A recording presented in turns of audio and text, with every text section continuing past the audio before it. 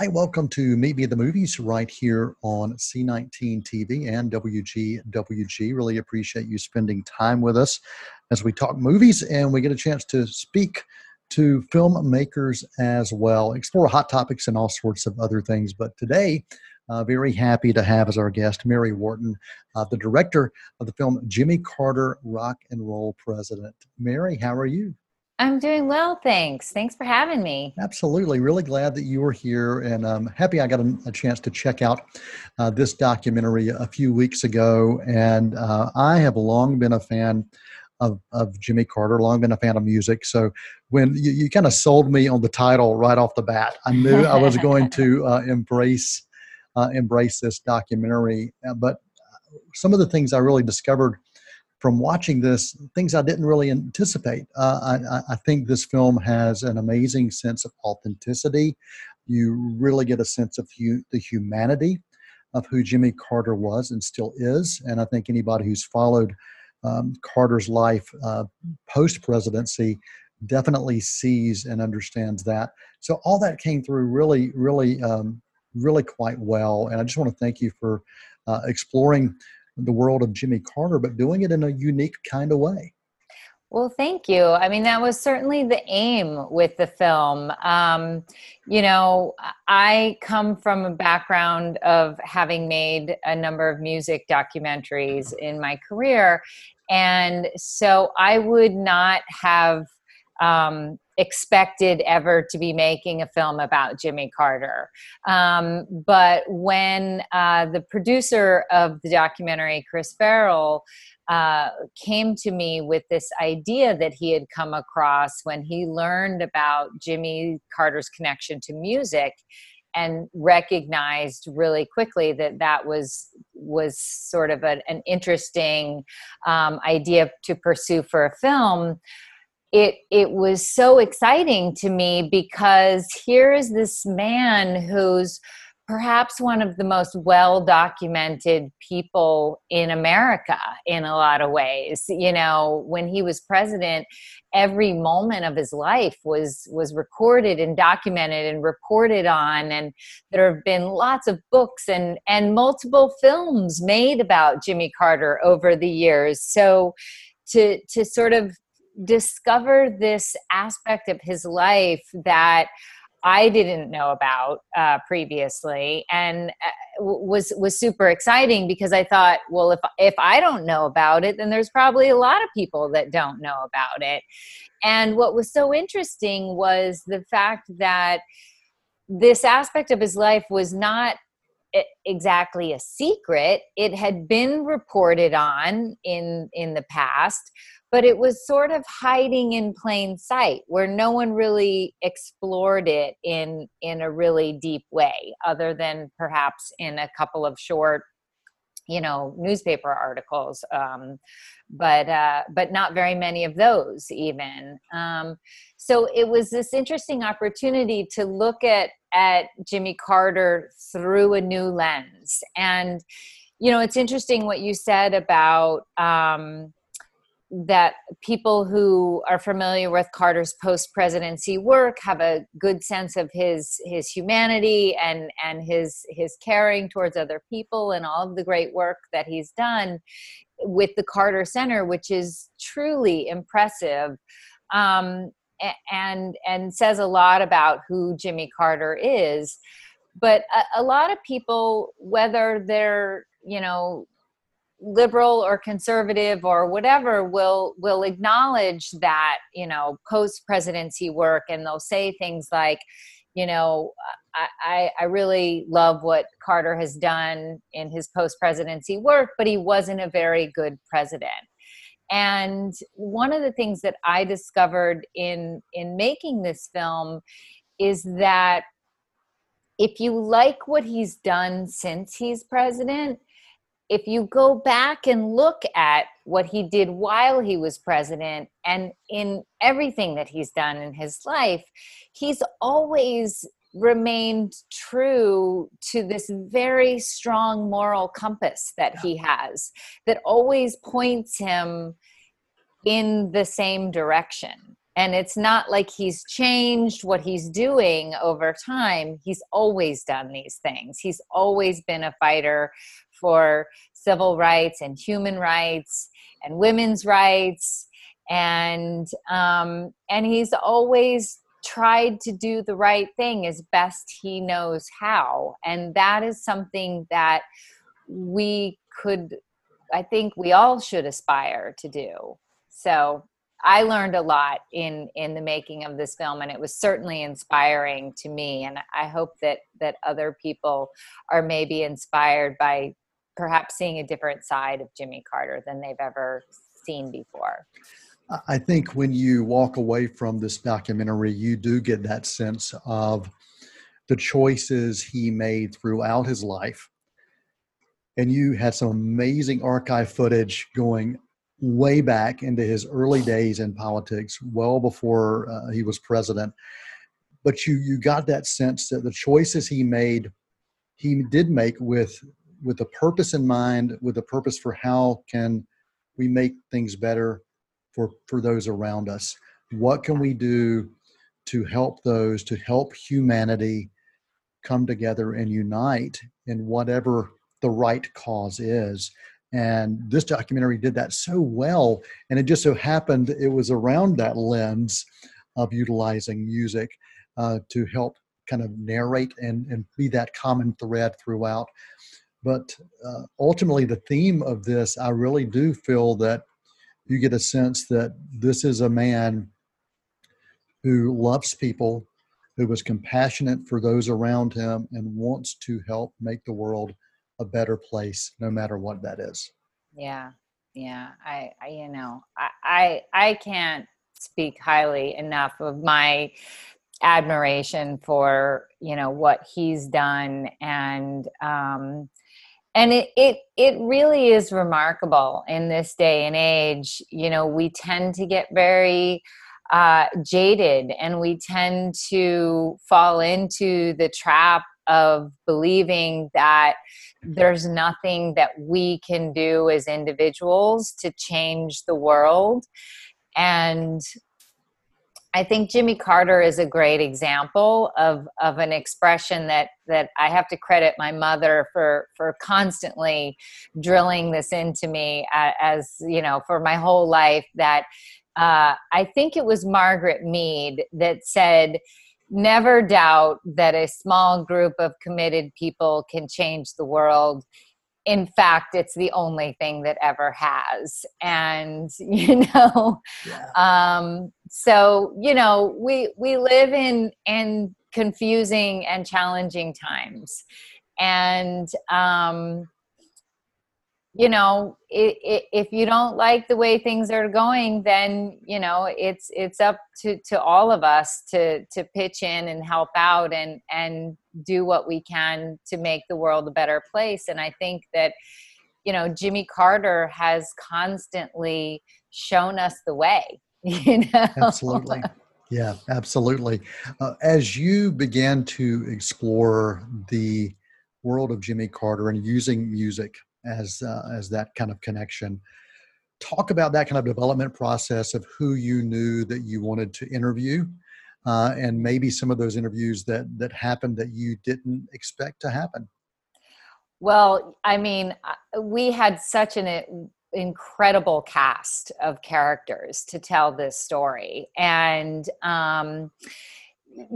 going into it, the producer and I, Chris and I, we had a lot of discussions about there was an ongoing list of wish list of folks that we felt like there were the must-haves, and there the wouldn't it be nice, and that was constantly evolving. But there were a few key people that we knew we needed to make this really happen in the way that it did. And obviously, part of that was about kind of having enough star power, if you will, to get people to pay attention to the film. And so the people like Willie Nelson and Bob Dylan, and Paul Simon and Roseanne Cash were, that was something that we figured we needed folks at that level, and Bono, say, for example. And I I'm lucky enough to have a fantastic working relationship with a gentleman named Bill Flanagan, who was the writer for our film. And he's a very respected music writer and novelist, and a good friend of mine. And he was literally the first person that I called when we realized we were going to move forward with this project. Was Bill, because I knew that he was the only person that I knew that would be able to get us those folks that I just mentioned. Right. And he, obviously couldn't make us any promises in the beginning, but he was willing to try. And he, through, great acts of diplomacy and cajoling and whatever else he needed to do to convince people to come on board.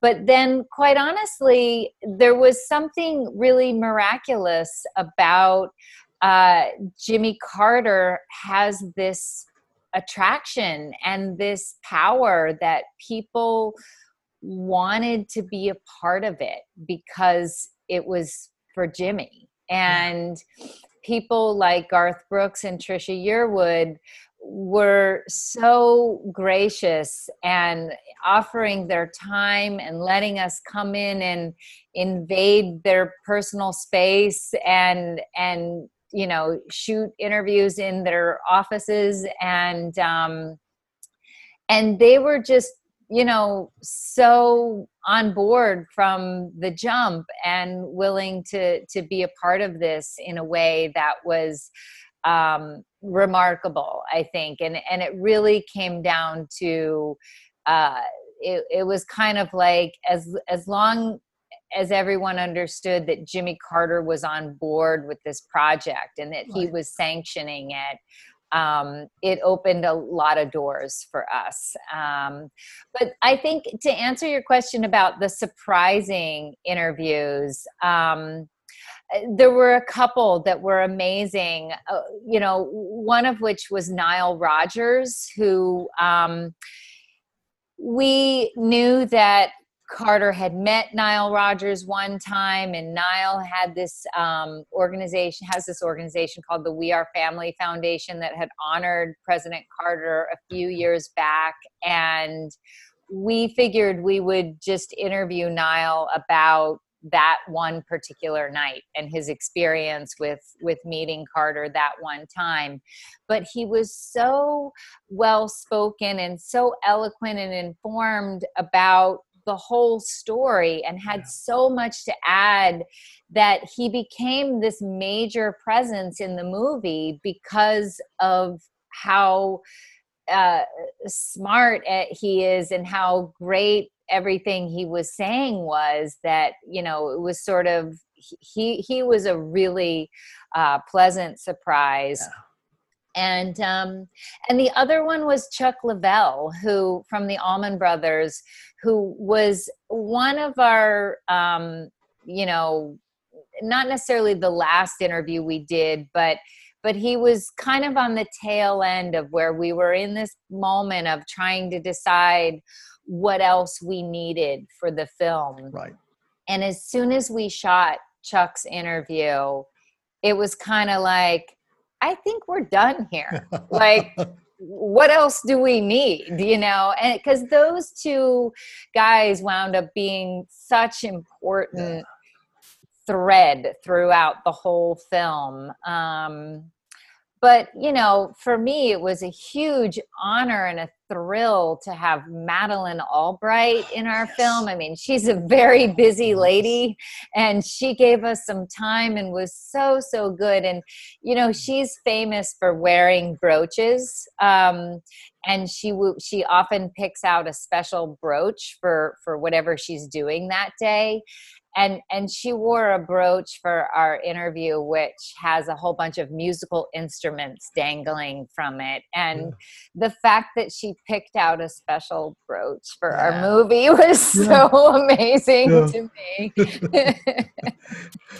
Well, I love what you were saying about the interviews that helped to maybe give more life to this that you didn't know was going to happen. That's what I love about documentary is you may go in with one idea or one thought, okay, I want to tell this story, but once you start getting deeper and deeper, and once you start getting subjects to interview and just let them talk, you can discover things that you never anticipated, and that can help not change the narrative, but it can help give fuller body to the narrative. And it sounds like that's exactly what happened with those two interviews in particular.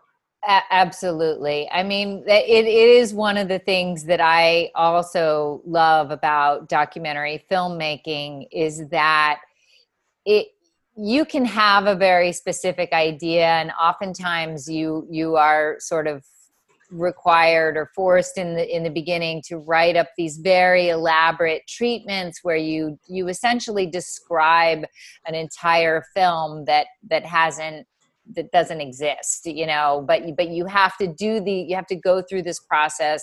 It helps you to develop your ideas about what you want to go after, but oftentimes it's just a way of like explaining to whoever is giving you the money for this film, where their money is going to go, what it's going to be spent on, and helping them to understand your vision in a way.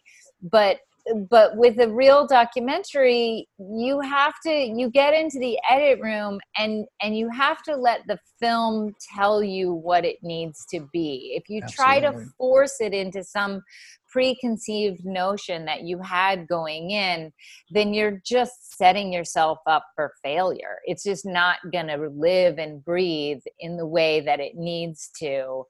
And this film, you know, I definitely had some very clear ideas going in about certain things, about how I wanted to open the film, and also always beginnings and endings are always the hardest part as well.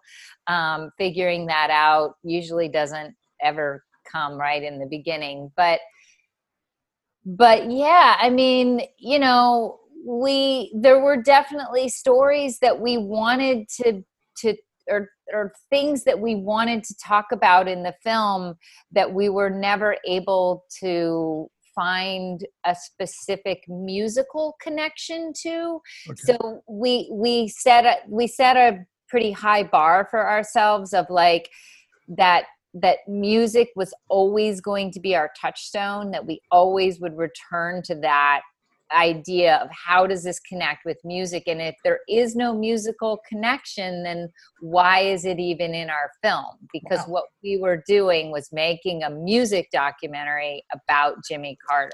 Wow. And the idea of that is weird, right? And that's what I loved about it. I loved the weirdness of it. And so I sort of forced myself to stay true to that, you know, live in the weird. Well, you know, you think about it. You look at the rise of who he was, Jimmy Carter, Plains, Georgia, the weirdness of him becoming president of the United States in itself. How did that happen? And so you embracing the weird, I think that just is quite fitting for this. Absolutely. Absolutely. Well, I know that we are about out of time. You've got to run to another interview, but the documentary is Jimmy Carter, Rock and Roll President. We are talking with director Mary Wharton. I want to give you a chance to say any final thoughts or comments you would like about this documentary, about something maybe I didn't ask that you would like the audience to know. Well, you know, I would just say that, you know, the other thing that was really important for us to try to sort of convey in this film is just the power of music is so strong. And I think that we may have lost touch a little bit in modern times with how important music is in our lives and the power that it has to bring us together and to remind us that we're all a lot more alike than we are different. Yeah. And we can all dance to the same piece of music, Yeah. and we can all celebrate the joy of humanity that lives in all of us. And I think we need to, especially in these times where we're very disconnected from other human beings and we can't go out into a big crowd and dance and sing and celebrate together, but we will be able to do that again. And so I hope that the film can bring a little reminder of that joy into our lives, and that we'll all be celebrating together again soon. Yeah, Mary, thank you so much for being our guest. If anybody wanted to follow your work or follow you, do you have any particular routes that you would like to send to people? Well, send people to jimmycartermovie.com. Watch the movie. Awesome. Mary Wharton, director of Jimmy Carter, Rock and Roll President, our guest right here on Meet Me at the Movies and Cinema Scene for C19 TV, WGWG, and Elements of Madness. I'm Noel T. Manning II. Thank you, Mary. Thank you. That is a wrap.